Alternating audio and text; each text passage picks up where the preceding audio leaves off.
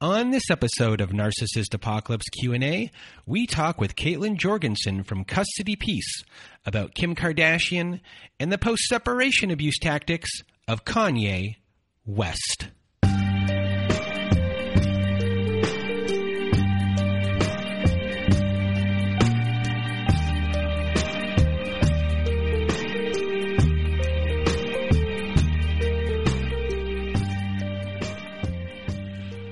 Welcome to Narcissist Apocalypse Q&A, everyone.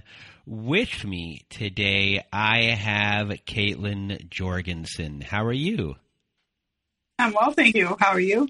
I am good. And for those that don't know you, you are from an organization called Custody Peace, which can be found at custody-peace.org. And Custody Peace is a not-for-profit in progress, and the aim of your organization is to have a more trauma-informed, evidence-based legal system, and for you to support the person and their children, and to have them be safe and to have them be peaceful and thriving. And your website is very thorough in the sense of just the amount of – if people want to find articles about post-separation abuse, you know, go to your site. You have so many different links for people to go to. And I found you on Instagram because – a post flashed across my screen on the Explore page. And we're going to be talking a lot today about post-separation abuse, but we're going to use pop culture as a way to explain a lot of things. And what popped along my screen was this article about Kanye West and Kim Kardashian. So I went and I started reading, and what I noticed in this article is that yes, you were talking about stuff that was going on in the moment at the time, where some people might say, hey, you know, this isn't post-separation abuse. This is just what happens after divorce. But what people don't know is that you and your organization a long time ago posted an article saying when this divorce is about to happen, these are the post-separation abuse tactics that Kanye West is going to start using, and all these things started coming true. So we're really going to get into the nitty-gritty of that. A lot of stuff about post-separation abuse. We're going to discuss, bipolar disorder, when abuse begins, when, taking responsibility for yourself, things along those lines. So I really want to thank you for being here with us today. I just went on a long spiel, and now I'm going to just have you explain what your organization is and what your goals are. So our organization was founded in 2019. We are what I refer to as a survivor-led, research-based, trauma-informed organization. You mentioned that our website has many links, and that is deliberate because we have set out to not only educate the masses, but to do so in a way that's research-based and where we cite not just our opinion, so to speak, but the data behind that opinion.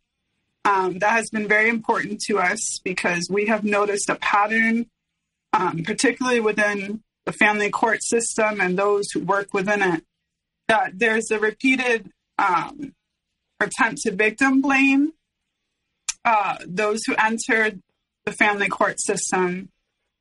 We find that they are often not taken seriously. And so one of the ways that we're trying to create an environment where victim blaming is not acceptable is to make the information readily accessible and easily digestible. And that's actually why we started writing about Kanye West. You're correct. We did predict some of his behaviors towards the end of last year. We noticed, some escalation patterns on his part. And we had some internal talks and just decided, you know what? He's one of the biggest stars in the world, as is his wife. We are trying to address this pattern of abuse and call it out. And so we are going to ensure that we do so, in an ethical way. We're going to show his pattern of behaviors first and foremost, because we all know Kanye West, I believe self-admittedly, has had some mental health issues. And so we wanted to make very clear, under no certain circumstance should he be excused from the patterns of behaviors that he has been engaging in under the guise that he has a mental health condition. I want to make very clear that mental health conditions and post-separation abuse are two wildly different things.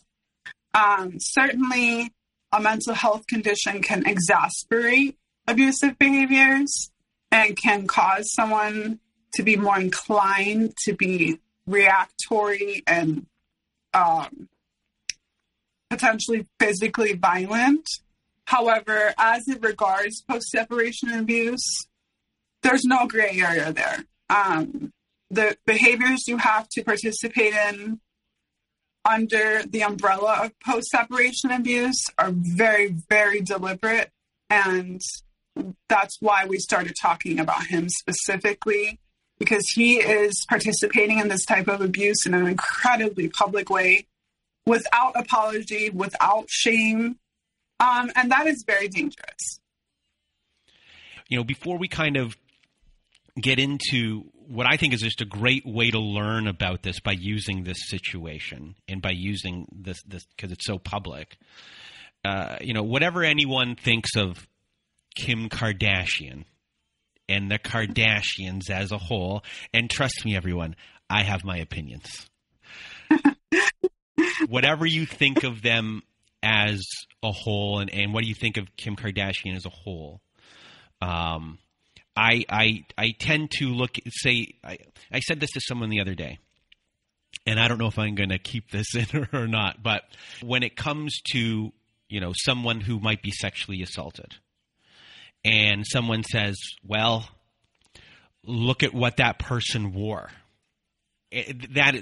Just bringing that up isn't an excuse for being sexually assaulted.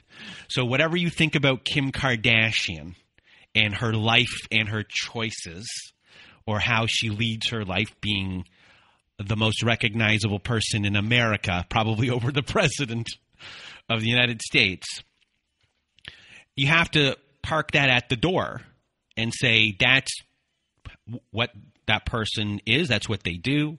This is who they are. But in this situation, we have abuse that's actually occurring, and you have to kind of push that other noise away that someone is creating, because that's just noise. And I hope I explain that in a way that's not insulting to anyone. Now kind of going forward here, we have, I guess, let's say we'll take Kanye West here, and his behavior even before the abuse began, before his marriage or during his marriage, and who he is as a person. And I guess we'll just say, when it comes to bipolar disorder, and where does bipolar disorder begin? Where does it end? When does abuse begin? In my own experience, I have some friends who have bipolar disorder, and I can see firsthand how they are, who they are, and what their life is like. And they do the work. And part of having one of these types of disorders is doing the work. Were they once maybe unhealthy? Yes, that was at the beginning when they didn't know what they had. And when they got whatever diagnosis it was, they did the work. And it shows that they do the work. And I know they work hard. You can see it. And they are very, not that Kanye West isn't a deep thinker, but they're the people that I know that are doing the work, are medicated, are really think of the processes that they're doing, and they think of how their behavior is affecting someone else. And I think that is an important distinction, that they know that they're affecting people's life, and they do their best, and they really do their best to work on it. Acknowledging it is one thing, but doing the work is another. And I think that when it comes to Kanye West, he acknowledges his behavior, but does he do something about it is another question. I mean, a long time ago, someone, I think it was like maybe, well, it's a long time ago. I remember that song that came out, which was Runaway. Beautiful video as well. If you listen to the lyrics of that song, he's calling himself out about what a terrible boyfriend or partner he is, and to actually tell people to run away from him. And we hear a lot in the abuse community. They tell you what you are. They're telling you out loud, and he does. So along the way, he's been diagnosed. He knows what he has. And you can now give us, I guess, some examples as well as far as his behavior over time. As before we started this call, how you found that his behavior was a lot of the time worse when it came to women and women who were younger than him. So I believe that Kanye West is aware that he suffers from a mental health condition. I think we've all seen him have those discussions publicly. And part of me is inclined to appreciate that, right? Because that is a difficult conversation to have. I want to show respect for those who have publicly acknowledged that they have a deficiency, so to speak. Don't really like that word, but something that complicates the day-to-day life for them. That conversation should absolutely be something that we are able to have, with celebrities and normal people alike. However, one thing that has repeatedly frustrated me with Kanye West and his, public acknowledgement of his mental health condition is that he's one of the most powerful celebrities in our country. He's aligned with one of the most powerful families in Hollywood. And has been for a very long time. And he seemingly does not make any effort to treat said mental health condition. In fact, he has used it to excuse away a lot of his behaviors. He has marketed it, and I want to be very clear here. He has marketed it as like a part of his business, part of his persona, part of what makes him the genius that he is. And I believe that is very irresponsible and not careless just to his fans and those who admire him, but careless to his family as a whole. Throughout the years, he has seemingly struggled, particularly after the death of his mother. However, he has struggled in public almost exclusively with young women. We all remember what happened with Taylor Swift. I think it was 10 years ago now. Now we have, within the last few days, Billie Eilish. Even when it comes to his private life, he's repeatedly called out his oldest daughter, North, his wife, Kim Kardashian. He has publicly ridiculed and embarrassed Amber Rose, his ex, one of his most famous exes. I have not seen him deliberately attack, belittle, and intimidate any man like this. On top of my head, I can think that he did have some professional disagreements with Jay-Z, but that's all I can recall. And I think that is very interesting because there is I think there was one, there's a beef maybe with Drake, possibly. Yes, in proximity and in connection with his wife. Yes, so his beefs are when there's a beef with a man, it's because, for the most part, and with Pete Davidson when it is connected to the person of interest, the love interest of his. And just going, I'm sorry for interrupting, but just going back to Amber Rose, with Amber Rose, she's publicly stated like they dated between 2000 and somewhere around 2008 for a couple of years. I don't know, 2008 to 2010 or 2006 to 2008, but somewhere around there.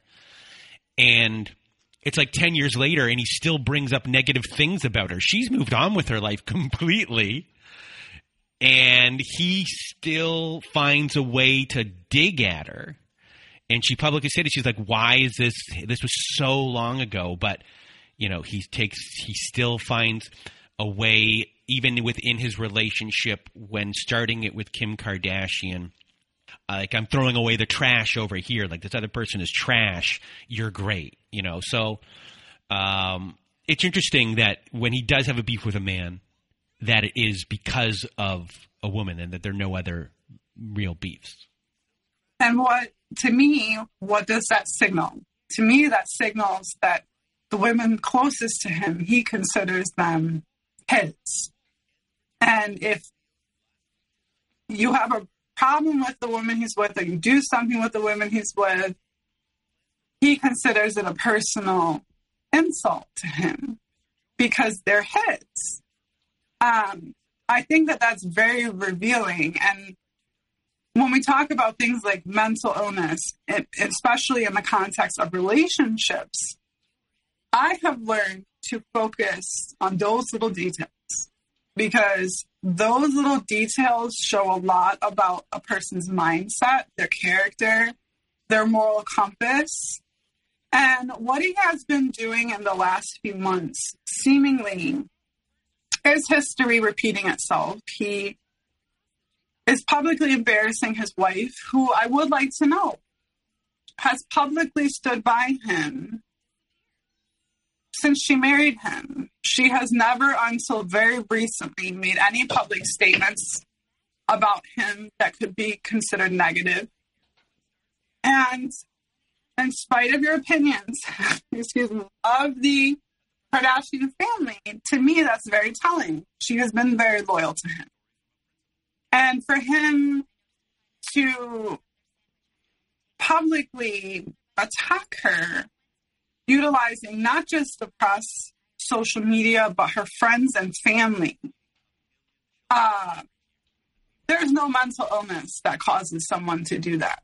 That is a very deliberate tactic to make someone feel isolated, to make someone feel like they can't trust their inner circle, to make someone feel like they can't escape you.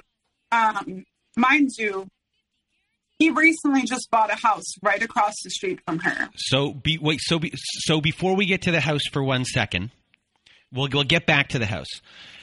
Let's first start here with, you know, the articles that you started writing when it came to start predicting his behavior, and I guess the thought process that your organization had of like, this is how we're going to attack it. We're going to show that we know exactly how an abuser is going to run, and we're going to state it all right now, and then we're going to be proven right, and which was a great way to go about it. So let's start with what you guys started predicting would happen and the behaviors that a post-separation abuser uses. So towards the end of last year, we kind of took the plunge, so to speak. We were originally hesitant to include Kanye West and Kim Kardashian in our platform, as we were initially afraid that it would kind of cheapen our message. As I previously mentioned, you know, our organization is research-led. We share an immense amount of data with our users. And so when we started seeing these public stories, we had an internal dialogue, like, do we want to go here or should we just keep forging ahead? However, particularly towards the end of last year, his behaviors became triggering to us. We are a research-led organization, and we would see the news. And we all felt like, wait a minute, we recognize this. We have endured this. this is fascinating to see so publicly, and also see how the media is spinning it. They're calling it a custody battle. They're calling it a dispute. They're calling it, just a failed marriage, and painting him in a very sympathetic light. So that really bothered us. And we just decided, let's create some posts about this to spread awareness of what behaviors he's actually engaging in. And so one thing that we did was we just put up Instagram posts originally. We did not create full-blown articles. And the response was overwhelming. You mentioned that you found us this way on your Explore page. Plenty of other people did the same. And our followers really just encouraged us to keep going, because it was very helpful for them in their personal lives to have this, very wealthy, very famous couple navigating what they as regular people are navigating also, but they don't have the tools to explain what's happening within their own families, because their own families are traditionally taking sides. So this was a way to introduce a neutral party, so to speak, and to show everyone step by step what he was doing. Towards the end of last year, he started mentioning that the children were being kept from him. And that is very typical of someone who's engaging in post-separation abuse. They will claim that the children are being kept from them once the other parent initiates a divorce, when that's rarely the case. Rarely the safe parent is simply trying to create safeguards and routine for the children and wants the other party to have access to them in a safe, healthy, and happy way. And we saw this play out when one of Kanye's children had a birthday party. He went online and he said nobody informed him where the party was, and he's being kept from his children. That's his daughter's birthday party. How could she not invite him? And he went ahead and he contacted, from what I've gathered, a majority of the family demanding to know where his daughter's birthday party was. And the address was revealed, which is a huge safety risk for anyone who's listening. That should not have happened. And he ended up physically showing up after causing a ruckus online. And it was later revealed through the press that he had previously agreed to having his own birthday party for her. So there was a previous agreement within the family that they were going to do two separate parties. And he made it look like he was being excluded and deliberately not permitted to be there, when that seemingly was not the case. This is how an unsafe parent creates a lot of chaos and a lot of discord, not just within their immediate family, but extended family also, and friends, of course. And this is what we call a Darvo tactic. A Darvo tactic is when somebody denies a behavior and they attack the person who's confronting them on their behavior. They reverse the role of victim and offender. And they turn the actual victim into the aggressor, the offender. So what he did in this instance with the party is that he claimed he was deliberately excluded. He attacked Kim for excluding him, and then made himself out to be a hurt, sad, and distraught parent instead of the person causing the discord. And then he said that Kim had caused that issue within the family and between his children, only for that to be revealed that that was not correct. This, thankfully, is a very mild example of that. This can happen on much larger scales where women who don't have access to resources actually end up going to jail. I have seen women get physically attacked, and when they fight back, the perpetrator calls the police, and by the time the police gets there, they say, you know, she attacked me, she's crazy, and she hit me, and she scratched me, look, officer. And then before you know it, they're arresting her versus him. And it can result in consequences that are endless, like loss of custody of your children, being barred from your home, getting a restraining order that prevents you from being employed, legal consequences, financial expenses. This is a very common tactic, by the way, that is utilized to make the victim feel crazy and to make the victim feel like they have nowhere to go. Now, in this specific instance with Kim Kardashian, as I mentioned, her family was the one to reveal her ultimate location.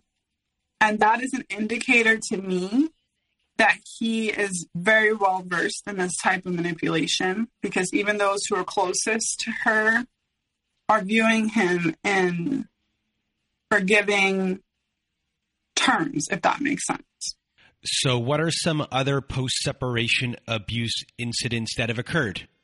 So right now, he is using the public to further manipulate her. He's writing posts about getting the family back together, saying, you know, he's sorry and he's involving God. And mind you, this is 2 weeks after using social media to shame both his oldest daughter and Kim. Now he's using it to try and get her back, I guess. So he's really flip-flopping very quickly. Like 1 minute, she's the worst thing ever, keeping him from his kids, and the next minute he wants to get back with her. So to the regular person, that black and white and that on and off line of thinking is very confusing. And in terms of victimization, he's not answering any of her court petitions. He has publicly stated that he wants to, you know, like get back with her. So I'm assuming, I can't speak for him. I can't speak for her either. But I'm assuming that in his inner circle and in his mind, she left him. And therefore there should be a consequence. And he was a great husband and gave her everything, took her everywhere, gave her all the children. And therefore she should do as he says. And because she's not doing as he says, she's the offender in his eyes, and he's victimized. So a recent thing that is going on within their battle has been North, their child, and the use and the argument of the use of social media. And people have their opinion of the Kardashians and just overdoing everything. And why does everything always have to be in the public eye? Don't you have enough money? You know, all of those things. You're already a billionaire. Do you need to sell more whatever type of thing you're selling or pitching to people? Why do you people need to do this? So to use a tactic of that is a common belief probably with a lot of people. You know, why is my child on social media? Why are you letting my it's not a healthy thing to do. And that is something people and the public, because this is all done in the public, can grab onto and be like, this person's right. You know, that person, that child shouldn't be on social media. Whatever you think of the situation, that's a statement you can agree with. And you hear people in Silicon Valley saying, like, I don't let my kids use these devices and things like that. So it's interesting to hear that. But when you hear that, you then have to sit back and say, well, does this person, while they're saying that they have the best interest of the child, follow that themselves? Do they have the same thing? And one of the most terrible things a child can hear, if North ever hears it, is when Kanye West was in public, and I'm quoting here, "I almost killed my daughter.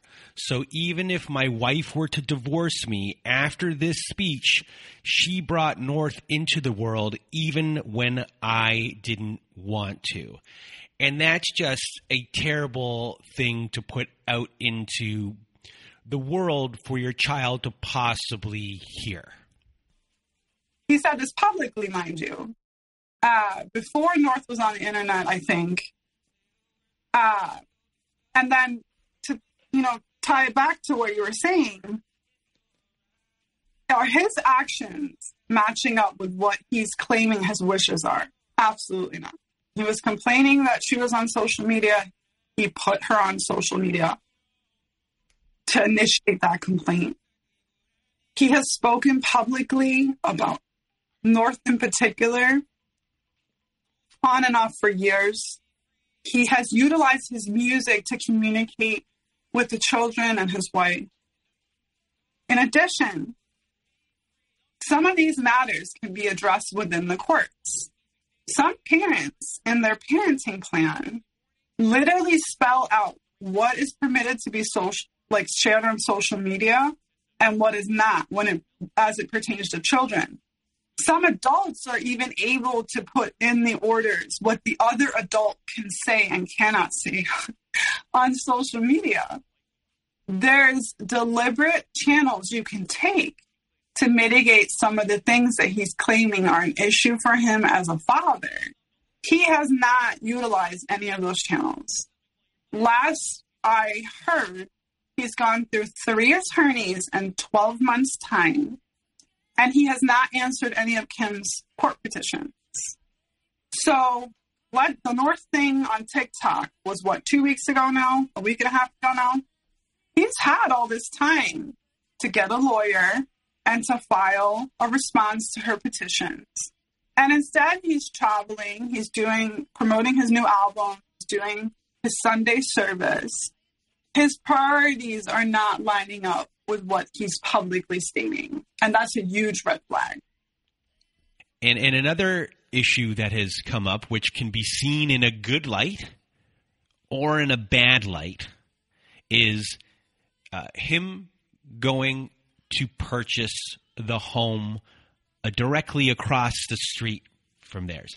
And you can see both sides of the story here, in the sense of this person just wants to be closer to his child, but then you can see the side of the story of, well, this person is unhealthy. This person is exhibited to have no boundaries, in the sense of not caring what boundaries are.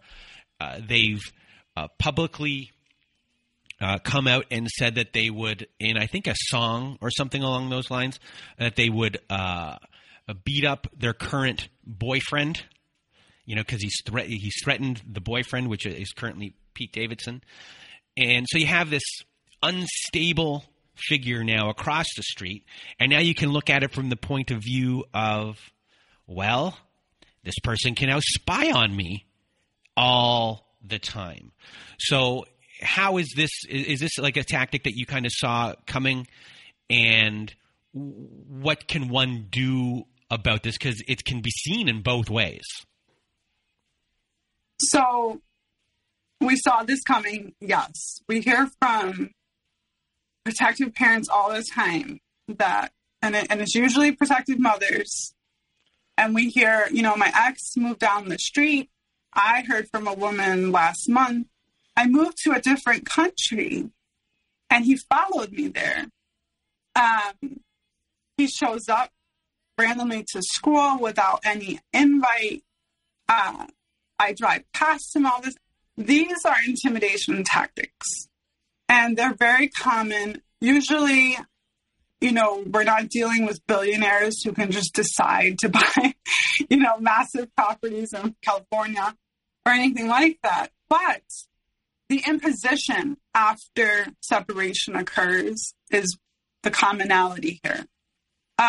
In addition, I would just like to point out once more, his actions are not lining up with his words. Prior to purchasing this home, he lived in Wyoming, to my knowledge, for a very long time until she started trying to divorce him. Kim has seemingly positioned herself as the primary caretaker for the children all this time. He has lived elsewhere. He has not been in the home with his children. He has likely not taken them to school or done their homework with them, or any of those fatherly duties that you would complete on a day-to-day basis. So for him to buy the house right across the street shortly after she romantically moves on, that is not the actions of a loving co-parent, loving father. It is an intimidation tactic. He wants to make her uncomfortable and wants to make her feel like, hey, you can divorce me, but I can move right across the street from you and there's nothing you can do about it. And here's the thing. The courts can issue orders in terms of social media usage, who says what on social media, when the kids are getting picked up, they can control those areas of your life. They can, of course, also issue restraining orders should Kim need one. But in terms of denying someone real estate, I haven't heard of that. There's nobody that's going to be able to intervene, which means that if she doesn't want to live across the street from him, she will have to move. And guess what? He tells us all the time that he's a billionaire. So who is to say he wouldn't just buy property across the street then too? Think about that messaging and how powerful that is, particularly for someone like him, who was a teenager when she saw her mom's best friend murdered. I mean, we have to kind of look at the full picture here. She has already endured some trauma as a result of, domestic abuse and bearing witness to that. He is likely hyper aware of that. He's also aware that just a few years ago, she was tied literally in Paris and robbed at gunpoint, I think it was. So she has survived a lot of things and gone through a lot of things that alter your nervous system. So he is engaging in these behaviors that, and I want to point this out, not only is this deliberate, but it's well thought out. Because as you pointed out, the average person will see an action like that and go, well, he just wants to be the most present father as possible. He doesn't want his kids to go through any more changes. He wants them to be able to just go to his house and her house freely. I mean, he has the money, so why wouldn't he spend it to secure his children? But has he until now shown really any interest in the children? No. Has he until now shown that he wants to be a dedicated co-parent and father? No, he has lived in Wyoming. So isn't it peculiar to most people that suddenly she moves on and he turns up the heat? And to use the Darvo methodology in the situation, where I'm not sure if she challenged him as being a parent, but when she says that she's the primary caregiver, which she's said, and that he has then attacked her, saying that the nannies are the ones that raise the children, and not her, attacking her parenting skills as if a way to undermine parenting as a whole and taking care. There's just it's an attack that's going on. So when Kim Kardashian says out loud, "I'm the primary caregiver," which is a fact. It's a truth. They're under her house. That is a fact. And it's not that it's accusational toward the other person when she states that. And his response to that is to undermine her role and to have people, there's a kernel of truth there. This is a busy person. There's going to be nannies, but guess what? Guess who sleeps in the home with that person at night? Guess who sees the other members of their family? They're around. So it's a way to attack the other person and to have people not look at your own absence, and thus using the rest of the Darvo letters. Darvo stands for deny, attack, reverse victim, and offender. There you go. If he had been an active parent, all this nannies, they're both professionals, they're both entertainers. So I'm not saying nannies would not have been a part of their family dynamic. I can't foresee that. However, she would have had to rely on nannies a lot less if she could have counted on their other parent being there as she worked, as she contributed, as she earned income, as she tried to secure the family and their professional opportunities. It's very curious to me that he would deny that she's the primary caretaker, seemingly under the pretense that he earns a lot of money. I think that's what confused him, is that he has likely contributed to their life financially, but he doesn't understand, particularly in modern terms, that parenting involves a lot more. And that was actually, as a single mom, one of the most offensive things he's done, because it's just, not only are you questioning your spouses or ex-spouses, your co-parent, so to speak, not only questioning their reality, you're publicly questioning the children's reality.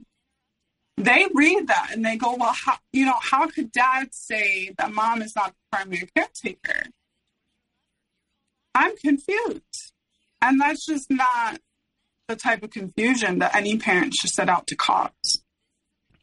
So before we started our call, you told me that there was something called alienation distraction tactics. So tell everyone what that is. I'll try to keep it short, but when a father like Kanye accuses the mother of his child, so Kim Kardashian, of keeping the children from him, traditionally in a legal setting, that is referred to as parental alienation. And once an accusation like that is alleged, it's like all bets are off.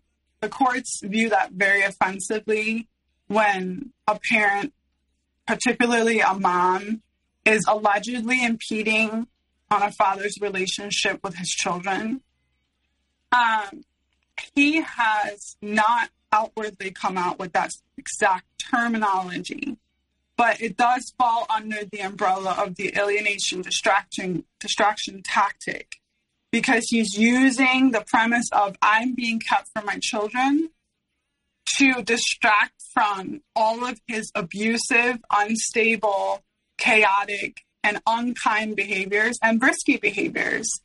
He has come out and he has said that she's allegedly accusing him of hiring a hitman to kill her. That is up, to me, that is upping the ante. And that is creating a level of distress that a survivor like him should never, ever have to endure at any point. The crazier he's getting, by the way, the more we are seeing the public say, see, That's what happens when a man is kept from his children. She wouldn't be going through this if she had made the children accessible.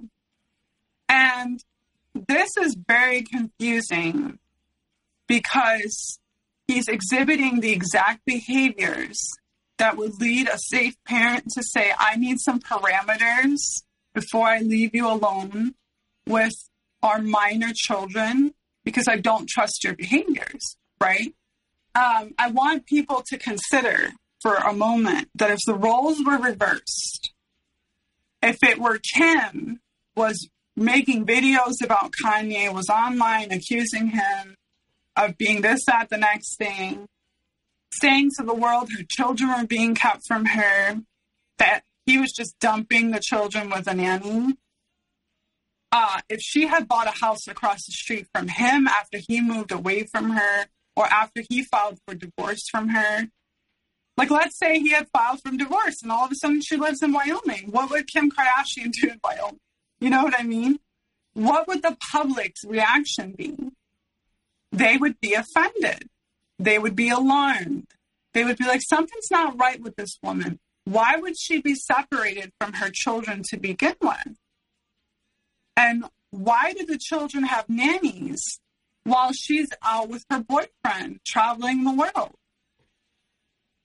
People would view her as a neglectful, abusive parent if she was doing what Kanye's doing, particularly after years and years and years worth of mental health disorders and borderline, like violent behavior, aggressive behavior towards other artists. I mean, her career would literally be over. So I really want the collective to start to realize or to start to think about why we afford men like this so much consideration and so many excuses. There's nobody publicly saying to him, you have more money than any of us know what to do with, and you're harming your children. You need to get help, and you need to actively pursue it, or else. People are just partying with him, he's featuring, accused abuser Marilyn Manson on his upcoming album. These are not liberties that Kim would be afforded at any given time. And rightfully so. This should not be encouraged or enabled by any stretch of the imagination, not for a regular person and not for a famous person. So a lot has happened since we did our initial recording in the lives of Kim Kardashian and Kanye West. So before we end off the show, I'm just going to kind of go through the things that have occurred since then. And Kanye West in this time has increased his memeing or joking towards Pete Davidson. And he's even made beefs with people who are associated with Pete Davidson and praying for Kim to come home publicly, asking for her to come back while publicly bashing Pete Davidson again. He also sent a truck full of roses to Kim Kardashian's house as one of those last-ditch efforts to win her back, making it look like to the public that it's this Disneyfication of love, that he's trying to win her back, and that is being romantic. And people see it as romantic, but the reality of the situation is that it is post-separation abuse, and he's doing it all for show. And this is just, I guess, a continuation of threatening, stalking, harassing, and intimidating in the name of passion and self-expression, where a lot of people don't really realize what is actually going on. And if this was not a famous person, as we discussed earlier, and this person was not wealthy, these things would not be as accepted, but because they're so grand for everyone to see, and this wealth is going unchecked, and people seeing him as this eccentric genius, and that this eccentricity is boosting his talent, et cetera, things along those lines, that there's all these built-in excuses that are happening, and it's the trope of the genius artist who is allowed to be a jerk that is going on here. He's just, he's portraying a man in love trying to win his former wife back. And as I said a couple of seconds ago or a minute ago, it's a really Disney idea of things that people have in their head. And, other things that have happened within this time, he erased his whole entire Instagram and then put up one new post that said, "I'm working on my communication." He doesn't really acknowledge any of his actions in there. He just writes, "I'm working on my communication." Since then, that post has actually been taken down. And as of this evening, a new post was actually put up there where he makes fun of nicknaming Pete Davidson Skeet. So these things really haven't stopped, even though he said he's going to stop these things. "I'm working on my communication." It's all a lie. So his actions are not matching his words. And a quote here from Tina Swithin from One Mom's Battle, who we've had on the show before, says, "Kanye's narrative changes depending on the day, but the most recent theme is of a jilted husband who is in distress and mourning the breakdown of his marriage. In Kanye's mind, he is entitled to date and move forward, but if she tries to move forward a year later, he becomes unhinged and is openly threatening violence against her boyfriend." And I think that's really important for everyone who's saying that they're both dating in the public eye. Well, it took her a long time to date someone, and he started dating people right away. And as soon as she started dating someone, he is all over them. So I just wanted to point out that one last thing, because so much has happened since we did our initial recording here. And, now I just want to thank Kaitlyn for being on our show.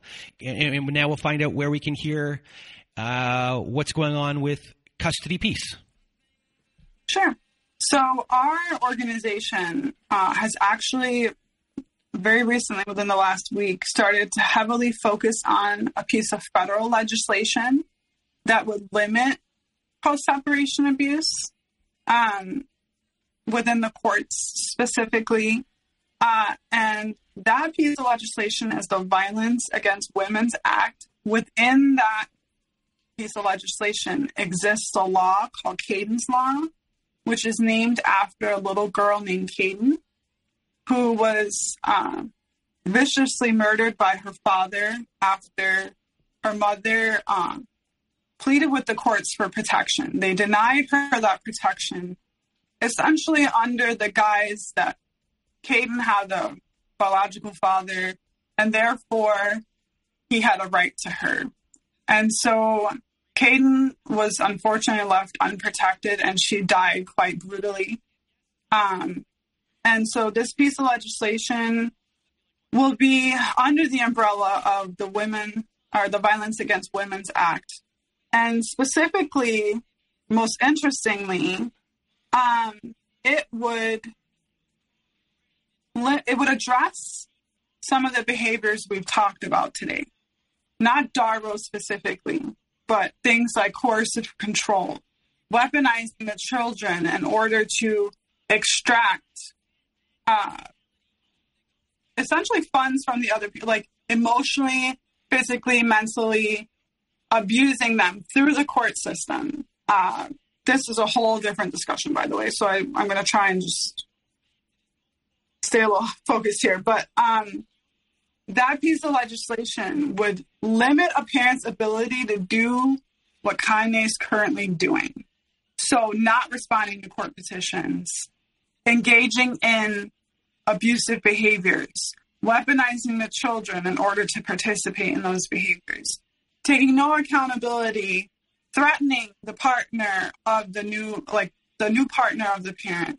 Those are things that the courts could suddenly address. Right now, as it stands, the courts will listen to them or will listen to that evidence periodically, but it's not guaranteed. These behaviors are not outlawed. It is not illegal to physically, mentally, emotionally, and financially impose upon another within the family courts.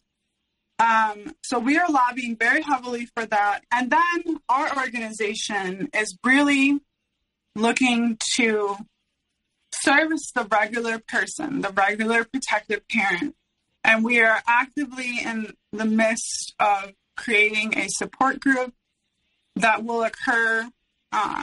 Hopefully that will launch within the next few weeks. And we really just want parents to have a place to go where they can find like-minded individuals and like-minded parents and just not feel alone. As I mentioned in the beginning of our discussion, enduring post-separation abuse is very lonesome. Traditionally, you lose your entire community to this type of abuse. You lose your job, you lose your friends, your family. You're really only left with your children most times, and sometimes you don't even have your children towards the end of it. And so we don't want that type of void to exist anymore. We want people to have somewhere to go where they can hang on, so to speak. So that'll be launching within the next few weeks. And then we have a lot of things working behind the scenes that I can't disclose currently. This is all public, so I can share that with you. But we are really just trying to get the movement to a place where post-separation abuse is actively recognized within the courts, and not just within the courts, but within our communities as a whole. We do not want children weaponized. We do not want unsafe parents to have unmitigated access to vulnerable children.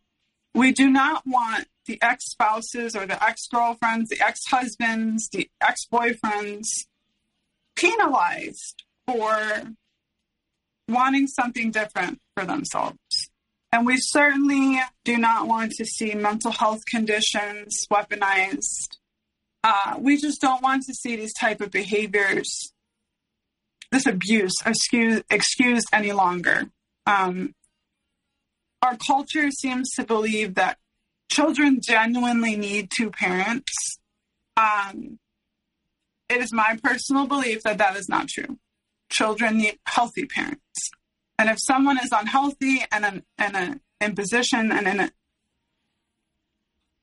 increased elevated threat to the family, they must be mitigated. So that is something we are working to create an environment where the courts and society as a whole prioritize child safety before anything else. Well, Kaitlyn Jorgensen, thank you so much for being here with us today and sharing your knowledge, sharing this very interesting way to learn everything, and for people to understand what might be going on within their own relationship that they couldn't put a finger on, couldn't recognize, and now they have a way to do so. So big thank you for doing that, and for the people at Custody Peace, which can be found at custody-peace.org. Just a really big thank you for being here today, and we really hope to have you on again in the future to discuss everything that's kind of going on in the legal system, the court system. I know that there's the Me Too Family Court hashtag as well that you guys are a big proponent of. So just a really big thank you. Thank you. I appreciate your platform so much, and I look forward to talking with you again. And before we leave our show for today, if you want to be a guest on our show, please do go to narcissistapocalypse.com. At the top of the page, there's a button that says guest form. On that guest form page, there's a lot of instructions. Please read the instructions and either fill out the guest form or email us at narcissistapocalypse@gmail.com. Also, at narcissistapocalypse.com, we have our very own support group. At the top of the page, there's a support group button, and it takes you to our very own safe social network where we have our own forum boards. We have our own integrated Zoom support meetings every Wednesday and Saturday night and Thursday afternoons, every other Thursday afternoon. And we also have ad-free episodes on there. We have episodes that never made it to air. And if you just want to support our show, please just support our show by joining our support group. So please do go to narcissistapocalypse.com. Top of the page, there's a button there that says support group. Press that button and we will see you there. And another way to get support is to go to domesticshelters.org.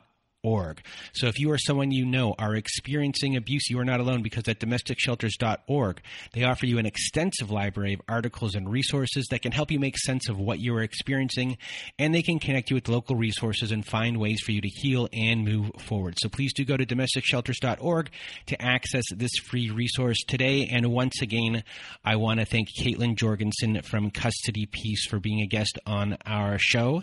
And for myself and Kaitlyn, we hope you have a good night.